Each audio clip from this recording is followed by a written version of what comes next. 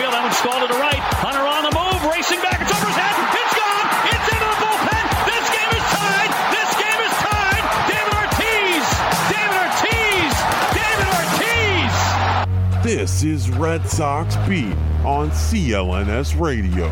I think it would be a big statement if John Farrell started Travis Shaw on opening day, and I'd be totally cool with it, because I think it would. If that doesn't give Sandoval motivation to play better defense and play better, period, nothing will. I think they're going to make Jeter that first unanimous vote, and I hate that about baseball writers. If you belong in the Hall of Fame, you get voted in the Hall of Fame. Achievement or a new milestone. They don't just be like, "Yay, we signed this player, so we're going to have a ceremony." Like, no.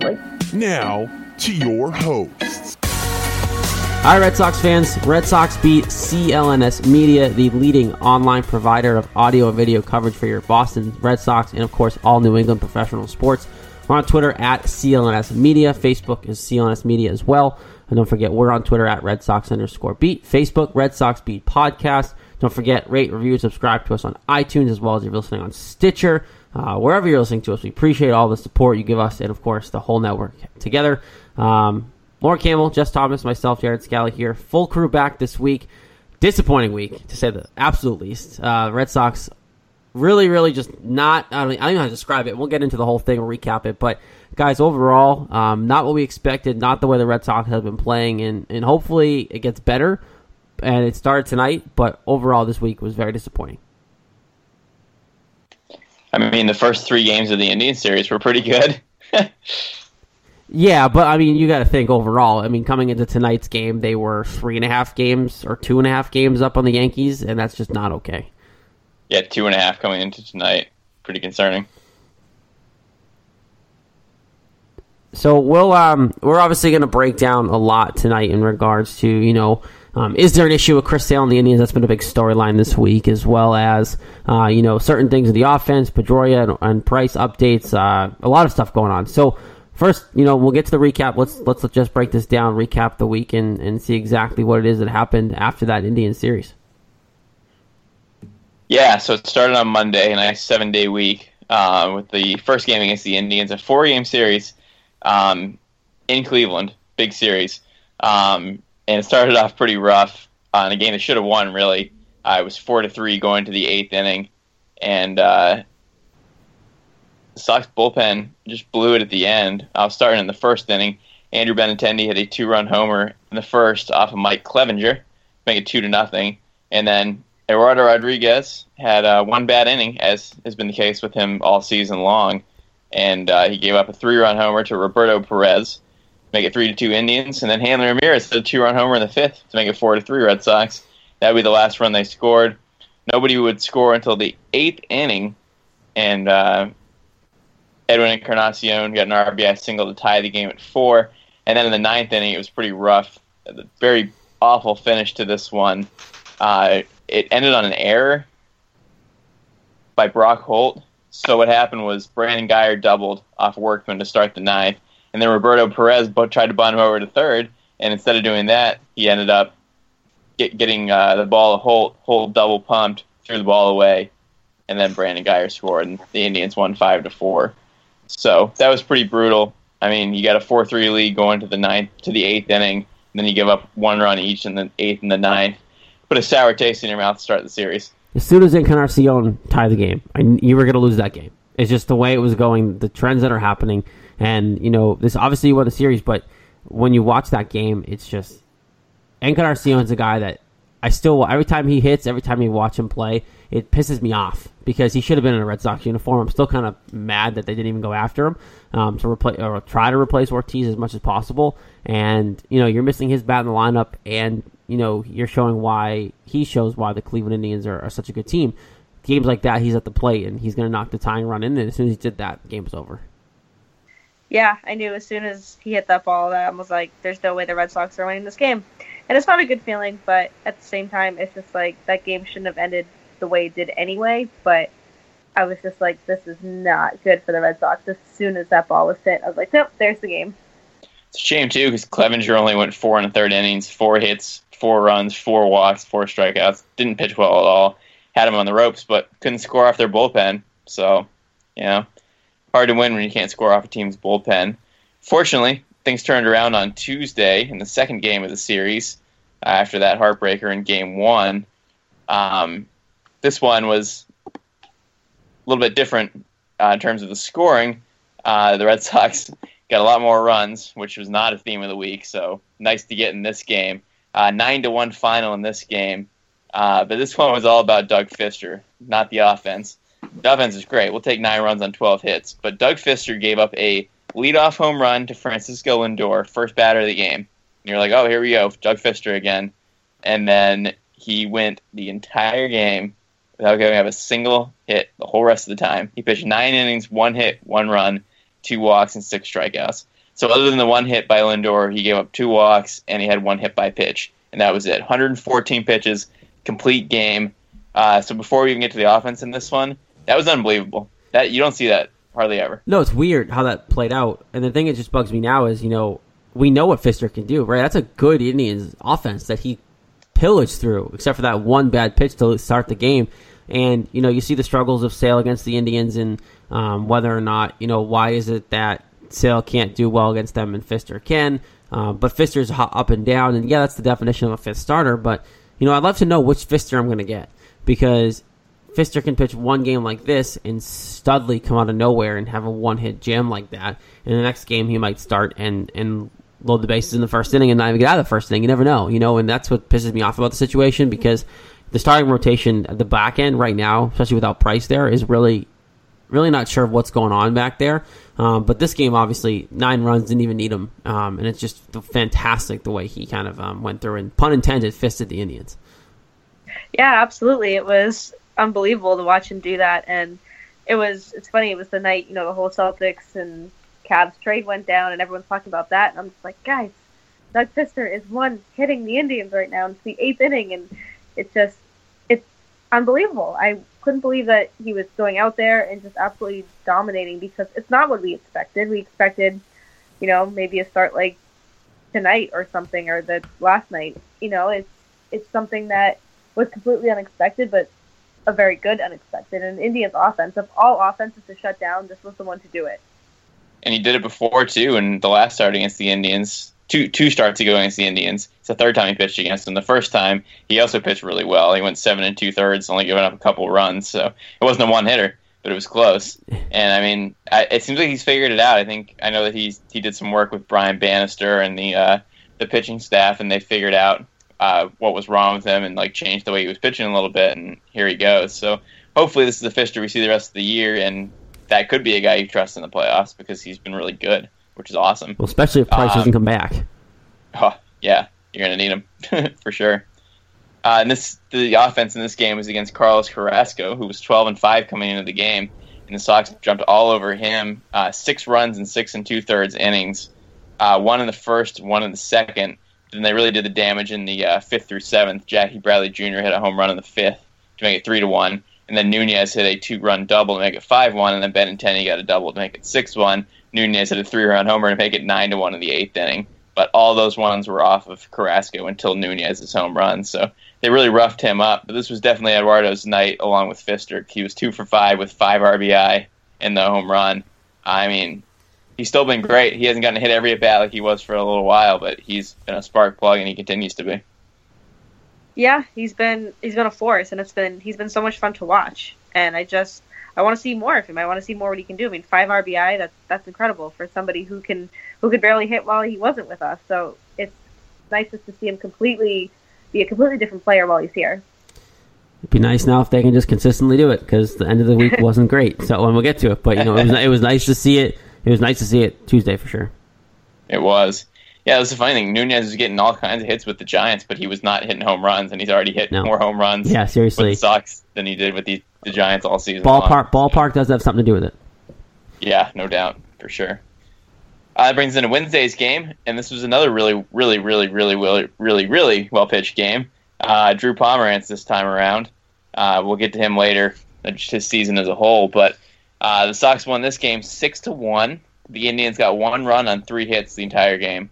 Pomeranz went 5 1/3 innings, 2 hits, 4 walks, 9 strikeouts. Obviously, you don't want the 4 walks, but he got 9 Ks and he only gave up 2 hits. And he outdueled Corey Kluber, who pitched longer into the game. He went 7 2/3, but He had 12 strikeouts as well, but he gave up 2 runs, so that was the difference. In this game, Mitch Moreland hit a home run in the 5th. That was the first scoring of the game. It was scoreless up to that point. And then Mookie Betts hit an RBI single in the 8th inning to make it 2-0. So this game all came down to the end.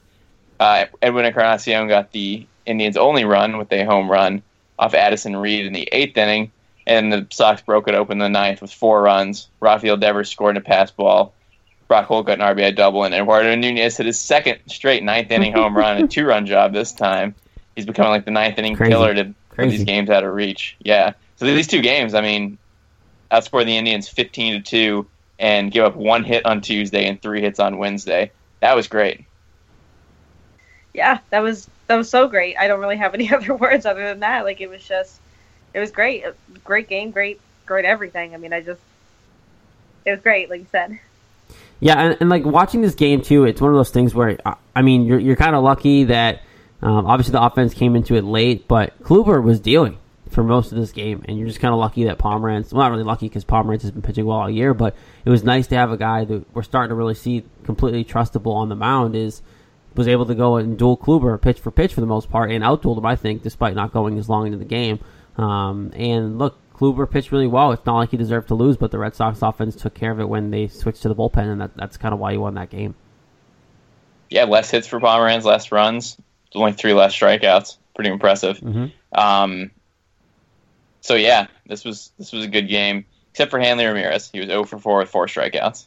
He's been mired in a pretty deep slump. So yeah, it's been bad. But snapshot those 2 games because the rest of this recap's not going to be too happy. Yeah, those were 2 really good ones. The Indian series was looking real good, and you had 2 out of 3 with Chris Sale coming to the mound on Thursday. You're thinking, wow, you got to win 3 out of 4, like you guys predicted. Unfortunately, they split, which is what I predicted. So I got that one right. The rest of the week, not so much, but we'll get to that. This game was brutal. 13-6 Indians win. Chris Sale pitching. He gave up 7 runs on 7 hits, 6 earned, 3 walks, which is a lot for him, and only 3 strikeouts in this game. He threw 67 pitches, and he got pulled after 3 innings. Shortest outing of the year, shortest outing in 2 years, actually, since 2015.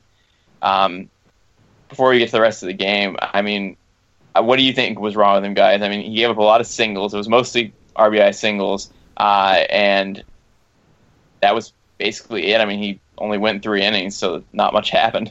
No, we'll touch on the big picture of Sale too later because we want to talk about him and the Indians overall too. But look, I think in this game, at least watching it for the most part, it just didn't look like he had control at all.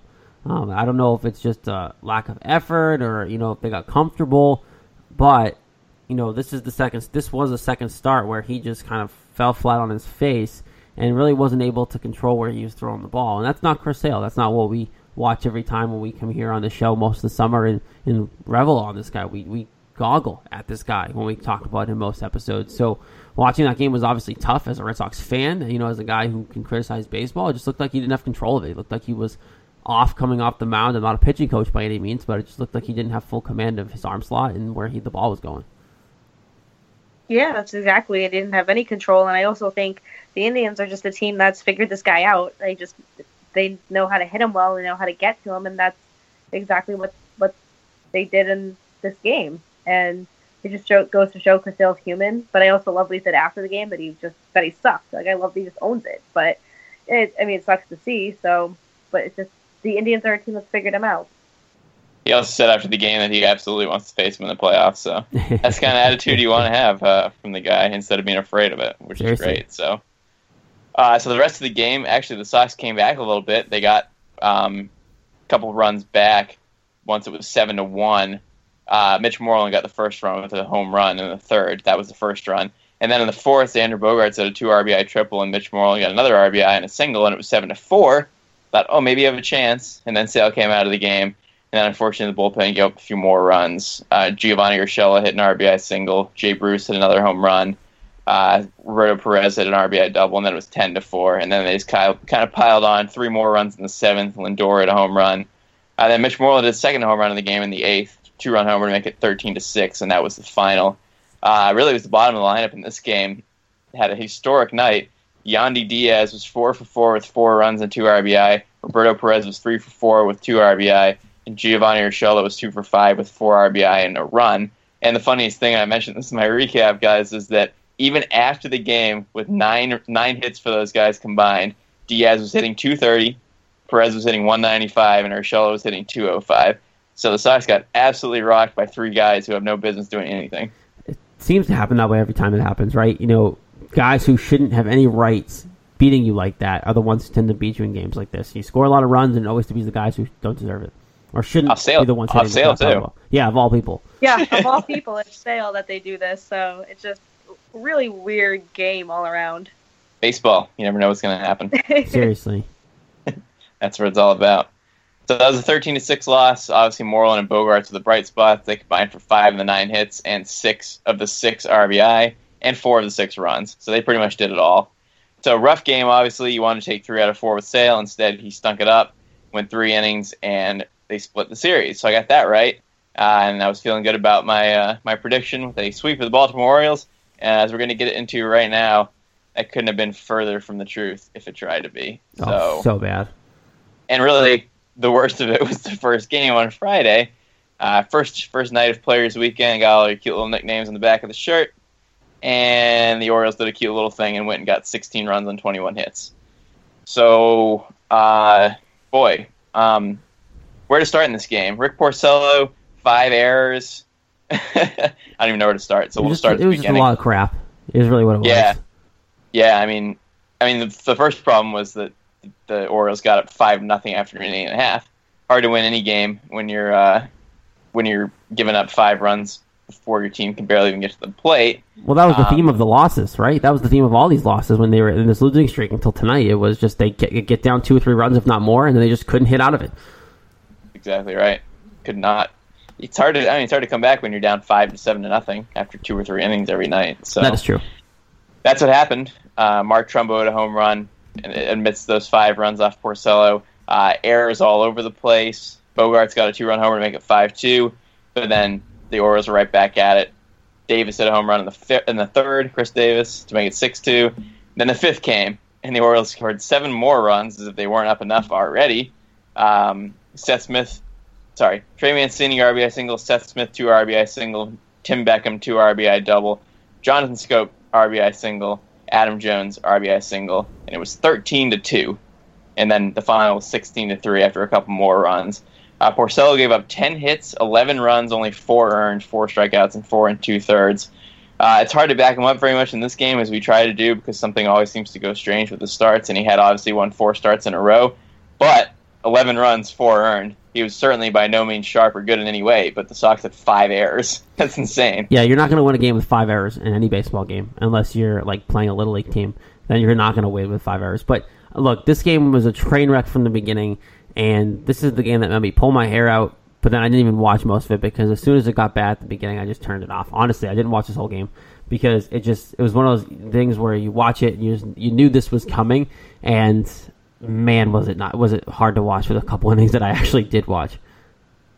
It was ugly. It was just absolutely ugly. I mean, we've given Porcello a lot of credit for being a good pitcher this year and not getting the run support, but this one was just not good pitching, not good offense, not even good defense. I mean, 5 errors. They haven't done that in so long. It was just a sloppy game altogether. Awful game. This game made me hate Players Weekend. Like, I didn't even want Saturday and Sunday. I thought to myself, like, can we just switch back to normal jerseys? Like, disgusting how bad Friday was. I know, it was such a buzzkill, too, because they were all excited. Everyone's tweeting, Players Weekend, nicknames, blah, blah, blah. And then they just got absolutely hammered. And I was like, all right, I think maybe a little too much focus on the Players Weekend and not enough focus on not getting destroyed. Seriously. So, if only Dirty Craig could actually get a save on Players Weekend. Come on. Right. Or even pitch, for that matter. Seriously. Didn't in the first 2 games. No. No reason to. No reason to in any of them, hardly, but especially the first 2. So that moves us on to Saturday. And this one was bad in a different way, because this one was no offense. Not that there was much offense on Friday, but even less on Saturday. Kevin Gausman just dazzled the entire game. 7 2/3 innings, 4 hits, no runs. I mean, he was 9-9 with an ERA over 5 coming into the game. The Sox had rocked him several times in his career, and they couldn't do anything with him on Saturday. And Erod pitched and gave up 5 runs in the 2nd inning. The big blow was a Tim Beckham 3-run homer. call it 3 RBI homer if you want. That made it 5-0, and that was the only runs for the Orioles until the 8th inning. Erod went 6 2/3. He didn't give up a run the rest of the game. But this has been a problem with him the whole season, is he's had terrible second innings. It happened in the first game of this week that I talked about, 3 runs in the second inning, 5 more runs in this second inning. He's given up like way more runs in the second inning than any other inning, but this whole season when he's actually pitched. So that's concerning because like he's pitched well, but if you have one terrible inning, you're probably not going to win most of your games. Well, it's like how Rick Porcello's issues are. You know, when Rick Porcello has a crappy outing, it's a home run in the first, home run in the third, and then you're down. And this losing streak, I think partially, I mean, not really thinking partially, it is. The starting pitching has been the problem, right? That the team has gotten down early, and then they're trying to rely on this patchwork offense because you're missing Pedroia right now for people to fall into the right places, and you're relying on young guns who maybe can't do it all the time yet because they're not there yet in their careers. So the starting rotation needs to be that lockdown clamp that brings you into the playoffs and win this division. And for this losing streak, including that game with Erod, if you don't pitch well at the beginning of the game, I don't care how well you pitch the rest of the way, this offense isn't always going to be there to bail you out. So this starting rotation needs to figure it out, and that starts with Erod, that starts with Gracel. Some of these guys who've been pitching well for the most part all year can't get off to a slow start because that seems to be the theme of the Red Sox, just cannot hit out of it when that happens. Yeah, and it's a shame that it's the second inning for Erod. It's early in the game. It's not like he's up in his pitch count or anything. And, I mean, I wish we could kind of pitch around him in the second inning. Like, we could just take him out, send someone else in until the third. Bring back back into the third and forget. That'd be great. Yeah, it would be nice. But, I mean, it sucks because he has pitched well. He pitched well in this game except for that one inning. But, I mean, in baseball, it only takes one inning for this game to get out of control. Yeah, and I mean, the offense was nowhere to be found against Gausman. Betts had 2 hits, Moreland had 2 hits, and that was it. Nobody else had a hit. Everybody else was 0 for. Pretty ugly. 4 hits total. 7 runs, 10 hits for the Orioles. No runs, 4 hits for the Red Sox. Fortunately, though, guys, no errors for the Red Sox in this game. Yeah, right. Big switch. Big difference from Friday. So it's amazing how a 7-0 game can look not terrible when you don't have errors in the game, despite it being 7-0. And at this point, in the last 3 games, the Sox were outscored 36-4. So, not very good. Nope, not good at all. Ugly.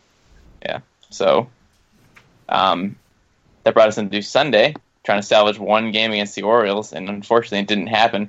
This was a Doug Fister special again against Wade Miley, old friend, and Fister pitched really well. Unfortunately, Miley pitched a little bit better. Fister went 2 more innings. He went 7 innings, 5 hits, 2 runs, 7 Ks. Miley only went 5, but he only gave up 1 run. So that was the difference. And both the runs that Fister gave up were in the first inning again, so that seems to be his problem. Erod's second inning, Fister's first inning. And Adam Jones had an RBI double, and Trey Mancini had an RBI double. Devers had an RBI double in the 6th for the Sox. That was their only run. 13 men left on base in this game. The Sox had 2 more hits than the Orioles. So, I mean, really chalk this one up to not being able to score runs when you have the chance is pretty much what happened because Fister was great again. Yeah, and they had plenty of opportunity, like you're saying. They stranded 13 guys on base, you said. So, yep. Overall, not mad about the situation Fister put them in, right? He pitched well, like you said, and you look at this game, you lose a lot of opportunity, and for some reason, Wade Miley comes into Fenway, or when they pitch against the Red Sox, whenever he pitches against the Red Sox, sneaky good for some reason. I don't know if he's still holding a grudge about being traded, but it seems like Wade Miley, whenever he pitches against the Red Sox, does pretty well. Always good, yeah. Yeah, and it's a shame because we've said this about Porcello when he pitches well and the offense can't click. Now Fister pitched pretty well and just really couldn't put it together for him. So that was it for the series. Swept by the Orioles, who were 3 games under 500 to start the week. Then they ended up being 500 with that sweep. So we obviously all got that wrong. Me and Lauren picked sweep, and Jared picked 2 out of 3 from his place, not on the show. Fun to have your predictions, even though you weren't in the show. That was from my slumber because I was passed out by the time you guys recorded the show. That's right. But we still had your predictions, so we all blew that. So overall, it was a 2-5 week, pretty ugly for a 7-game week, obviously with a lot of big losses. But we'll certainly give the week MVP to Mitch Moreland because he was good at the plate, and he also pitched the 9th inning of the 16-3 game. Mitchie two bags, get it done. And man, he looked good. He looked like, I mean, he's pitched in the past when he was younger, so he actually looked like a pitcher. He actually had a nice wind up, and and he got a strikeout. So and then at the dish, he had 3 hits in that Thursday game against the Indians and 2 home runs. He had a home run the night before, so he had 3 home runs total for the week. He had 5 RBI and a couple multi-hit games. So no doubt Mitch Moreland this week because, for one, nobody else really deserved it, and 2, he was the best far and away. Yeah, can't go wrong with that. Especially, he pitched that game and he looked good. He was the best pitcher that night. But it's nice to see him because I know lately he kind of was in a bit of a slump, and it was kind of like, well, is this guy even going to do anything? And now he's really kind of getting back into the groove and even coming in clutch for us on the mound. Yeah, and it's nice to see, like you said, Lauren, because now he's starting to really fight for his playing time. Hanley's been playing more first base. You're not seeing him as much, which is fine, because coming into the year, Moreland wasn't supposed to play every day, and it just kind of happened because Hanley was a baby and didn't want to play first base. They're finally to figure that out because he hasn't hit either way, so now they're like, finally, just go play first base because you're not hitting DH either, so get over yourself. And Moreland's playing a lot better, too. And Moreland's been playing phenomenal, so he's earning that playing time, and it seems like he's holding up health-wise, so all the power to him there. And then, like you said, you can put other players in there. You have options now, and but Moreland definitely, I think, out of the week that was, one of the few bright spots, for sure. All right, there's Jess's recap. New friend of the show this week, brought to you by our good friends at FanDuel. Fantasy football fans, the wait is finally over. Football is back in like a week or so. Fantasy football for everybody. It's FanDuel, man. It's awesome. It's good stuff. New contest starting every week. You don't have any busted season. You don't have to worry about injuries. And you can get in just starting at $1. Just pick a contest, choose your team, and watch your score real time. It's awesome. I do it. I know these guys do it as well. And we'll have more details coming on as we do have a listener games as well. You guys can challenge us to FanDuel throughout the NFL season, which is phenomenal. We all play fantasy football. And I know last year, a couple of my leagues, I got screwed by late season injuries, and I lost it, but I was able to go to FanDuel and throw a couple bucks on some stuff and had a good time and was able to be successful with it because you redraft every week, which is awesome. Yeah, it's fun to have FanDuel. And like you said, Julian Edelman gets hurt for the year, and you don't have to worry about that if you draft him because you can just pick different players. So that's the beauty of one day fantasy. So check it out. Poor Jules. Over 2.5 million players have won cash prize playing fantasy sports on FanDuel. If you sign up today, we have a great offer for you. Go to FanDuel.com, click the Join Now button, and use our code RedSoxBeat, all one word. You can try FanDuel for free with no deposit required. Visit FanDuel.com to claim your free contest and play for a share of $10,000. Just sign up using the promo code RedSoxBeat. That's FanDuel.com, promo code RedSoxBeat. Void where prohibited. Guys, love having FanDuel aboard here throughout the football season. And, like I said, we'll have plenty of opportunities for you guys as the listeners to challenge us throughout the week. We have our own listener leagues that we'll throw out there before the week 1 kind of contests begin next week. And, of course, we all around here feel like crap because Julian Edelman's gone for the year, which is very, very unfortunate. But they're still going to go to the Super Bowl because they're just stacked, so it's fine. But Red Sox podcast will continue on here. And, guys, I have to just ask you guys, overall, we just talked about the week. What in the world happened? Like, these guys were cruising. Like, these guys were rolling. They were up 5-something games on the Yankees. We were talking about catching the Astros for home field, no problem. All jokes aside, obviously, there's stuff going on in Houston, but how the hell did this happen? I mean, I wish I had a legitimate answer. I mean, I know, they were really, like I said, they were cruising through this week, the few weeks and just winning all these awesome streaks. They were just offensive and defensively clicking. Everything just seemed to be working, and then all of a sudden it just came to a crashing halt. And I think at some point, they needed to cool off. I didn't think it was going to be so abrupt and so insane with the losses and the amount of, or the lack of offense that was presented this week. I'm not too worried. It's still August. We're in the last days of August going into September. We're still in first. I know the lead is a little bit little less comfortable than it was 4 games ago, but we still have a lot of baseball left to be played. So I'll have just over a month, and it's just this team will click again. It's just they fell apart for this week, and it was an unfortunate week to fall apart because they had 2 past good weeks that they were just on fire. I almost feel like it's better that the worst baseball happening against the non-playoff team. Like, at least you got a couple wins against the Indians, which you wanted. Splitting with them at the road is certainly nothing bad. Getting swept by the Orioles at home, whole different story. But I honestly think really what happened was that, like we've said, they've played so well. They only had 4 losses all of August, coming into the week after 3 weeks. So you're bound to have a bad stretch at some point. I mean, there haven't been a lot of big losing streaks this year. It was just the second 4-game losing streak. And obviously, we're recording this on Monday after the game, so the Sox won tonight. So the 4-game streak is over, so that's where it ended. So I think it was really just bound to happen at some point. It's just happened in quite a slap in your face kind of way with a ton of runs. And really, I mean, the biggest thing is that the pitching's been great this year. And obviously the starting pitching was really bad in those 3 games, and you got hammered. So it just, it tells us what we've known for years and on end as long as we've been baseball fans, is pitching wins you games. And if your pitching isn't good, you're not going to win. And that's what happened. Especially with this lineup. Like, last year you might have been able to hit out of it a little bit more because you had some protection with Ortiz and everyone in the lineup. Whereas this year, the team has been hitting well when they have those stretches of winning games, but overall, what's the theme of this year? Where they're playing really well, it's the pitching's consistent enough to keep them in games. Even if it's not gems by Chris Sale every night, it's something that keep them in there until the offense kind of overcame the deficit or whatever it might have been. Those 4 games, guys, it was nothing. You couldn't hit the barn side of a barn, and the starting pitching was terrible the first couple innings. I think overall, the starting pitching was the problem. I agree with you, Jess, because you get off to slow starts, all 4 of those games, you're losing after the first couple innings, and then what do? You have to trust your offense to hit out of it, because we talked about it. They had, when Doug Fister threw the one hitter, he won the game, but, one bad pitch at the beginning of the game, and that's the theme. Rick Porcello, bad beginning of the game. Erod, same thing. So I think that's been the theme of why they kept losing. Now, tonight was better, and you got a game back, so it's 3.5 now as of Monday night, because the Yankees lost tonight finally. So, overall, not 100% concerned yet, but it shows there are some holes, and it shows that this team needs to be really figure it out. And, you really could use David Price and Dustin Pedroia back up anytime soon now, guys. That'd be fantastic, because you're missing pieces. And as much as David Price is a baby and whines all the time, we can sit here and make fun of his dog Astro and all this stuff. You need David Price in this rotation, I think, to even consider making a run. Yeah, I mean, I don't think there's really any denying that.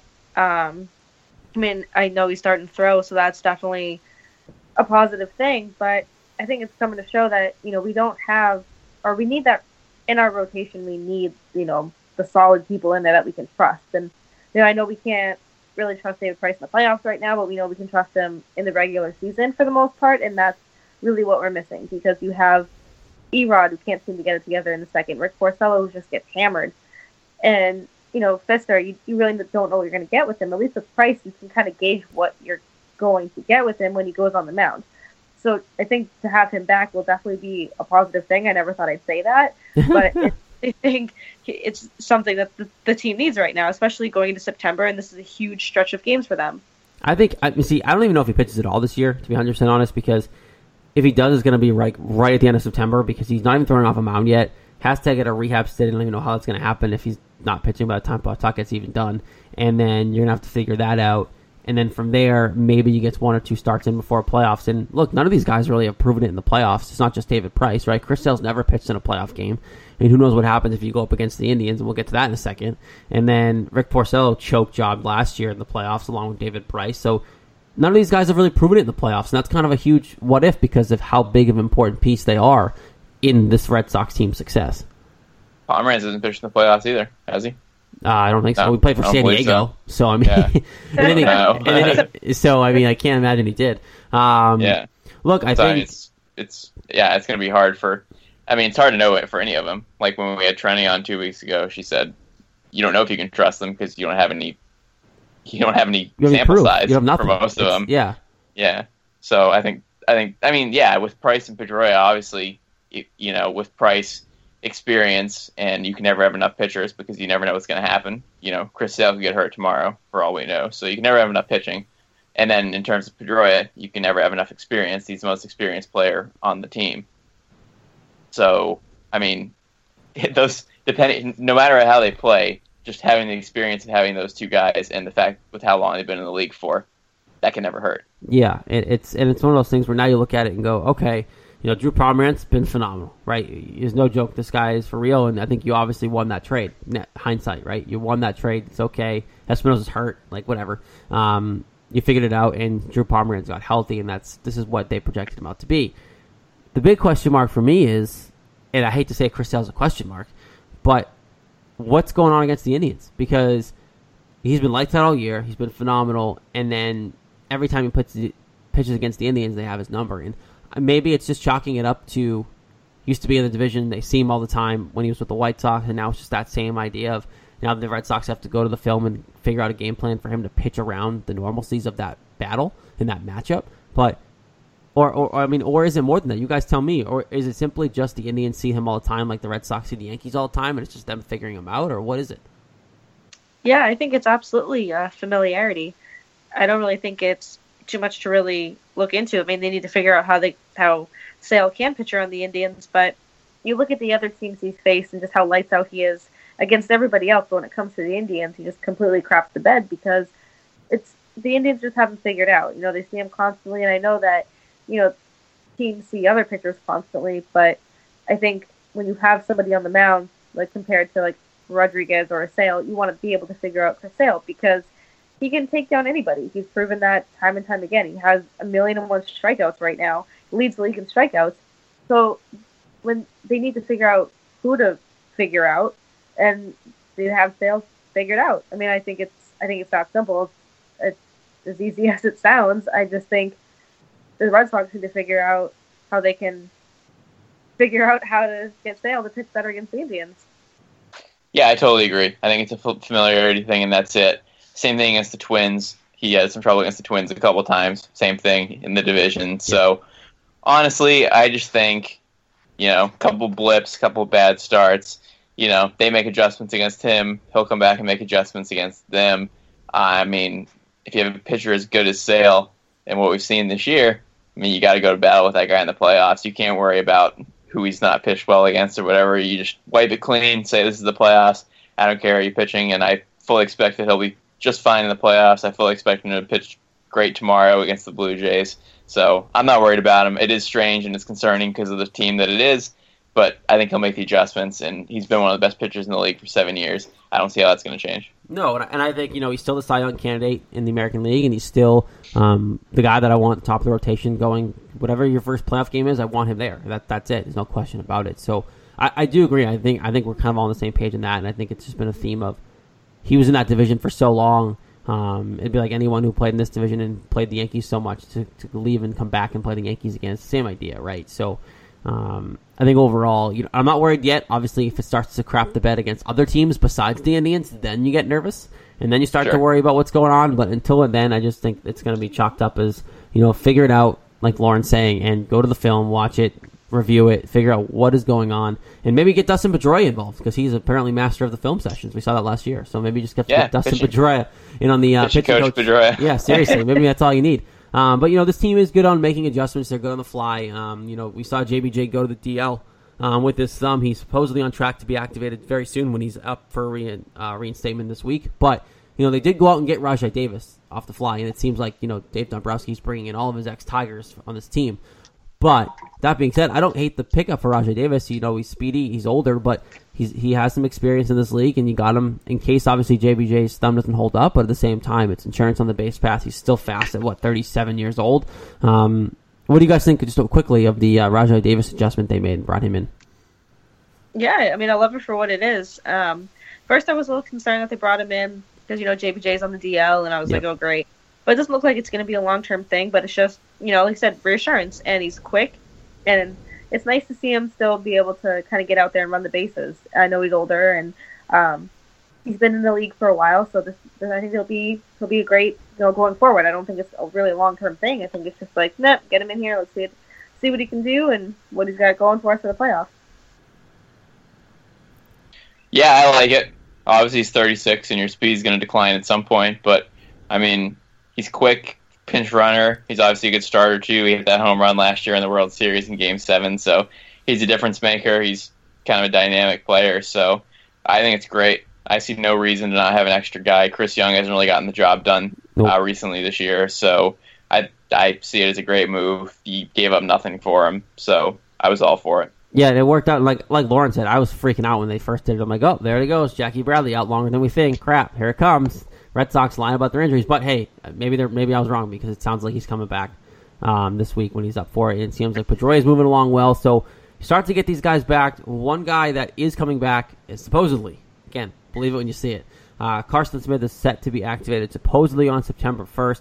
Watching some of his stuff, videos that have surfaced on Twitter, on the internet, on the interwebs, of his minor league pitching outings. And, guys, he looks okay. I mean, he's going to be rusty when he gets up here. He hasn't pitched in a big league game in a while. But if Carson Smith can come back and just be good enough to slot himself in the 7th inning, doesn't need to be the 8th inning guy. You have Addison Reed. If he can come in, do what he's capable of doing, and just kind of ease back into it, then you put him in the 7th inning, Addison Reed in the 8th, Kimbrel in the 9th. That's a bullpen that can protect your starting rotation moving into the division, potentially winning the division and going into the playoffs. Oh, absolutely. I mean, I'm really excited to see this guy pitch. We've only seen him pitch a whopping 3 innings since he's been with this team. Hey, those were phenomenal 3 innings. Come on now. And I loved every inning. I was blown away. I was blown away. And it's, I know at first he kind of struggled. Of course, he's been out of the game for so long, and he's really got to adjust. And to see him pitch well in AAA right now is definitely a good sign. I know he'll probably be a little rusty when he gets up here, but I won't be too concerned unless it's like game after game where I'm like, all right, this guy's not good. I don't think that's going to be the case. I think he's ready, and I think he's itching to get back. I know we want to see him so bad because we've barely seen him. And like you said, if we can get that 7th, 8th, 9th inning like set in stone, then this bullpen's going to have like a lot of reason to be feared. And you don't even mind him like getting a chance to pitch in the 6th inning, the 5th inning, if it's a bad start. Put him wherever. Put him wherever. Let him pitch the 1st inning and then put the starter in. Who cares? Just give him some like slow. The second inning. Yeah, there it goes. 2nd inning and then put a starter back in. Love it. There it is. No, look, seriously, this guy just needs some low leverage opportunities to get his feet wet. And then from there you start to leverage up it throughout September. So if he's actually coming back September 1st and we see that, it'd be a good month to test it, right? You ease it up, you get into it by the end of September, you ramp him and be the 7th inning guy. Come October, boom, there it is. Now you have a legit 7th inning guy who can be an 8th inning guy. If Reed pitches too much, you have options back there as long as Farrell doesn't screw it up. You have potential to really move forward here successfully, and that's just another bullpen arm you have that you can only help. Yeah, and Reed's pitched well, obviously, since the first couple outings he had. So You trust him, you trust Kimbrel. I mean, even if Smith doesn't even make it up past the 6th inning, put Workman in the 7th inning, he's been really good. Workman's Smith phenomenal. In the 6th, yeah. Workman in the 7th, Reed in the 8th, Kimbrel in the 9th. So that would work too. So you don't even necessarily need that high leverage if he's not up to that standard. But like you said, Jared, I think it's great to have, if he does come back September 1st, great to have the month of prep time before the playoffs to see how he does. And it keeps Matt Barnes off the mound, which is phenomenal. Just bye. Yeah, put him in the 4th inning, right? Yeah, bad seriously. Pitcher, bad starter. He can pitch the 2nd inning. He can do the 2nd inning. Low leverage at home at Fenway Park, 2nd inning. That's all he needs, Matt Barnes. So seriously, don't even let him make the flight anymore. Like, don't even let him come on road trips. In the playoffs, leave him at home. Just let him pitch at home. Put him a cot at Fenway Park. And let him live out the rest of the season at Fenway, because clearly that's the only place he feels comfortable at this point. And it's kind of hard to even watch at this point when he goes on the road. Like when Farrell put him in the 8th inning of that game on the road, I was like, that's it, like done. And that was like you guys. I know you guys talked about that right after when you guys recorded last week. Farrell putting him in the 8th inning on the road. As soon as it happened, I was like, yep, well, we're screwed. Yeah, we agreed with you. We are on your side with this whole Farrell thing, and. You must have been so happy. I was jumping for joy listening to it. I listened to it back, of course, and it was great. I was like, oh my god, the one show I'm not doing that they all agree with me. It's great. Yeah, but I mean, you can't not question that. I don't care how much of a big Farrell fan you are. You have to sit there and be like, what the hell is this guy doing? Because you've seen his stats on the road. You've seen his ERA on the road. Everything is just bad on the road for this guy. And he's just like, nah, put him in. It's just like, it's like a toxic relationship. Like, I'm not sure if like Barnes beats Farrell or something, and Farrell just needs to put him in. Like, I don't know what's going on. Yeah. John, don't make me pull the belt out. John, it's the 8th inning. I can go in. Man, I'll put you in. Relax. Yeah. It's terrible. He's dreadful to watch on the road. Yeah, it's brutal. That DL stint was useless because he didn't need it, but he needed it in terms of getting a rest, because I'm sure his back didn't really hurt, but he needed the rest. So I think that came at a great time. Yeah, and I think that it came at a good time. If you can keep Heath Hembry off the mound as much as possible, it's just having Carson Smith back. Workman out of nowhere this year has been successful, so just kind of having those two things come together really makes this overall just a potentially very formidable bullpen going into the playoffs if Carson Smith legit is coming back and can sustain it and actually is healthy and ready to go, which it seems like he is.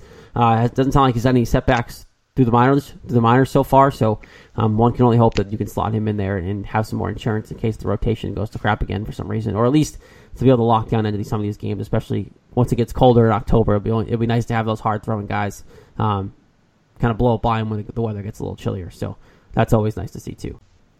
Obviously a couple things happen around the league that of note before we get to our predictions. But guys, it just really all I really want to talk about is the brawl, because guys, this is what baseball's been missing, and you guys know I'm a fan of it. It's phenomenal. I don't care who gets suspended. I don't care what happens.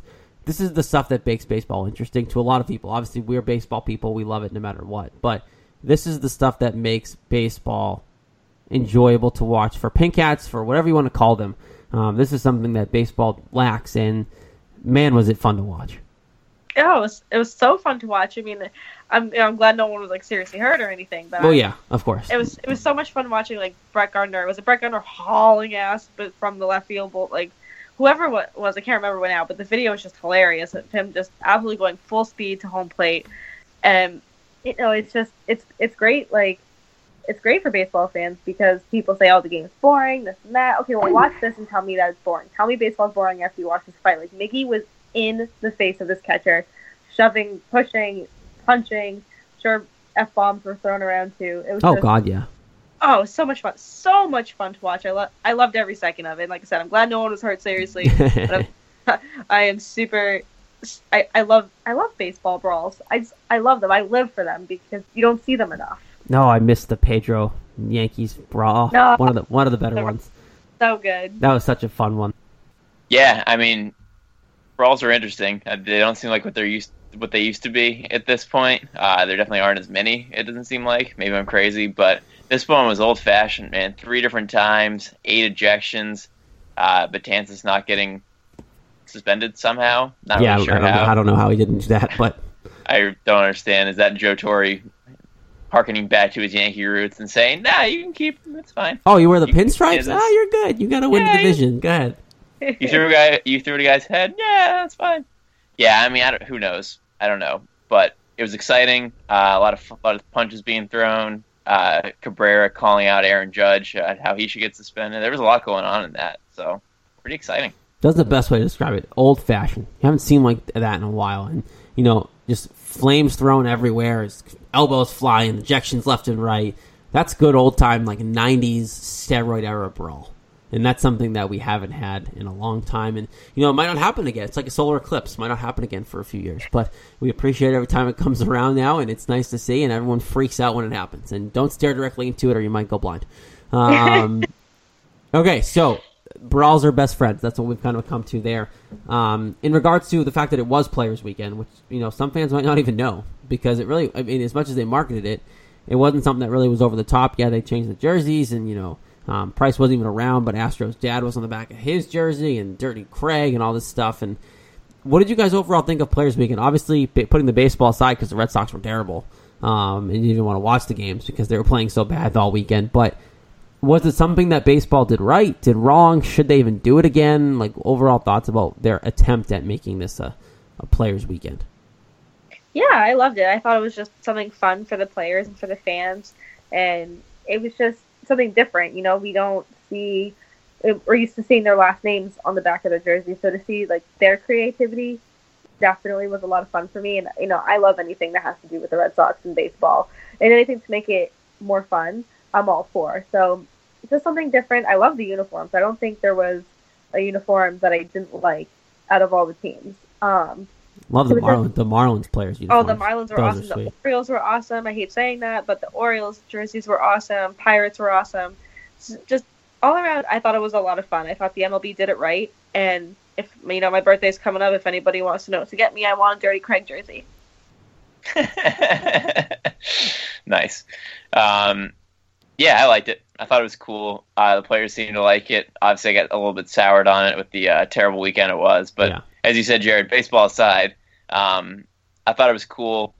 I thought it was fun having something different. You know, I know the rules are always pretty strict with like the jerseys they can wear and stuff, and they weren't as strict this weekend. They could have more freedom what they do. I know Bet said he liked that, so I liked all that. Sock game was strong across the league. Love the sock game. Oh, I love the socks. Erod had like 8 different colors on his socks. Yeah, it was insane. And Benintendi had a great pair of socks too. Yep. Yeah. So yeah, I thought it was cool. I thought it was a good idea. I know some people didn't like it. I'm guessing that you'll probably be the curmudgeon you are, Jared. Maybe you didn't like it either. Prove me wrong. If you did like it, then fine. But I'm guessing you didn't. No, I'm kind of lukewarm on it. Like, I didn't hate it. Like, I'm not going to be my typical negative Nancy because I liked it. I mean, it was kind of cool. Like, Dirty Craig's a sweet nickname. Like, that's awesome. And it was funny because I was watching, I forget which game it was, but they were talking about it because Salty was in the, Jared Saltalamacchia was in the booth for the weekend. And he was talking about, they were talking about Papelbon and like what his nickname would have been, and they joked about how he would have had to wear a different name on the back of his jersey every game because he had so many different nicknames. Stuff like that. It's kind of cool, especially having a player in the booth to do it. A former player like that. That was kind of cool. I don't think he it was great, by the way. I love Salty. It's better than Johnny Gomes. Yeah. Look, I don't know if it's something that really made a difference about viewership or anything like that, but I thought for people who are already going to the ballpark or people who are already fans of baseball, it's kind of a nice way to see their personality. I think my favorite part of it was actually the patches on the jersey that they could write on, that let you write, like, I think it was like what inspired you to play baseball. That was pretty cool because then I think a few of the Astros players just said like Houston Strong, changed it once all the storms came across. But overall, that was probably the coolest part because that kind of shows you, like, you know, Sandy Leon's rep familia because of, you know, he's not from around here and all that stuff. And so you get a lot of the personality as well as what kind of inspires a lot of people. And you get family, friends, that kind of stuff. But that's kind of cool because how often you get to write on your jersey too.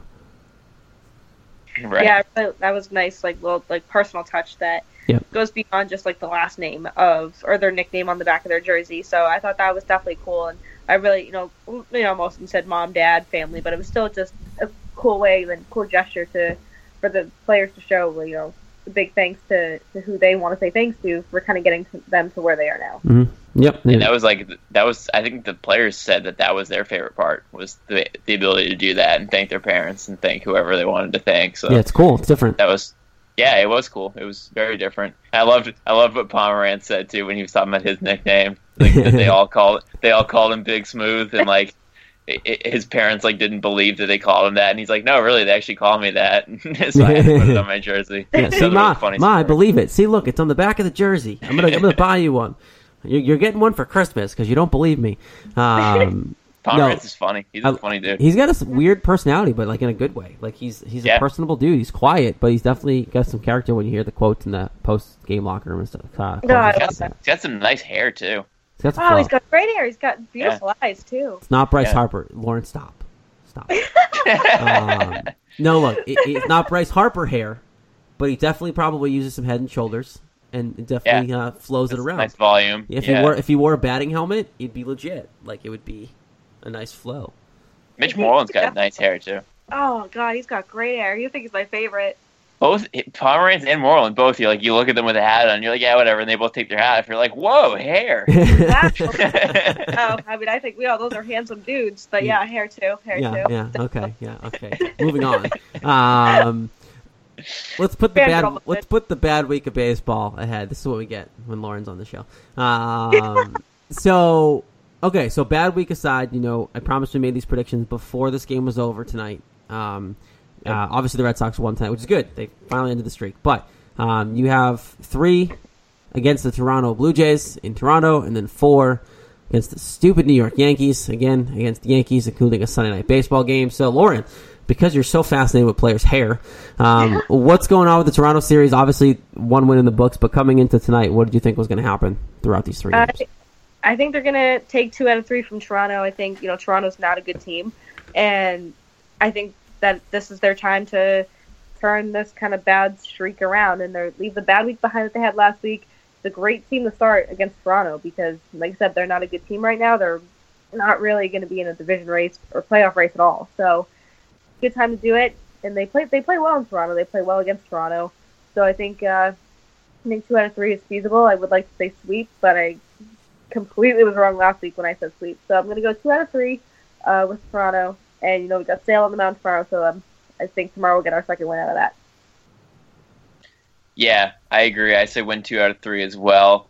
Toronto's been kind of a difficult team the last several years to beat, but not this year. Sox play very well against the Blue Jays this year, and they're keeping it up tonight. I mean, you got Drew Pomeranz and Chris Sale on the mound. You got 28 wins combined between the two of them. You got to win those 2 games. So guaranteed 2 wins in a row. I could see a sweep, but being in Toronto, I would say 2 out of 3 is a good bet. Yeah, I think, all of the same reasons I have them going 2 out of 3 too. I think coming into the series, tonight would have been the game maybe you lost.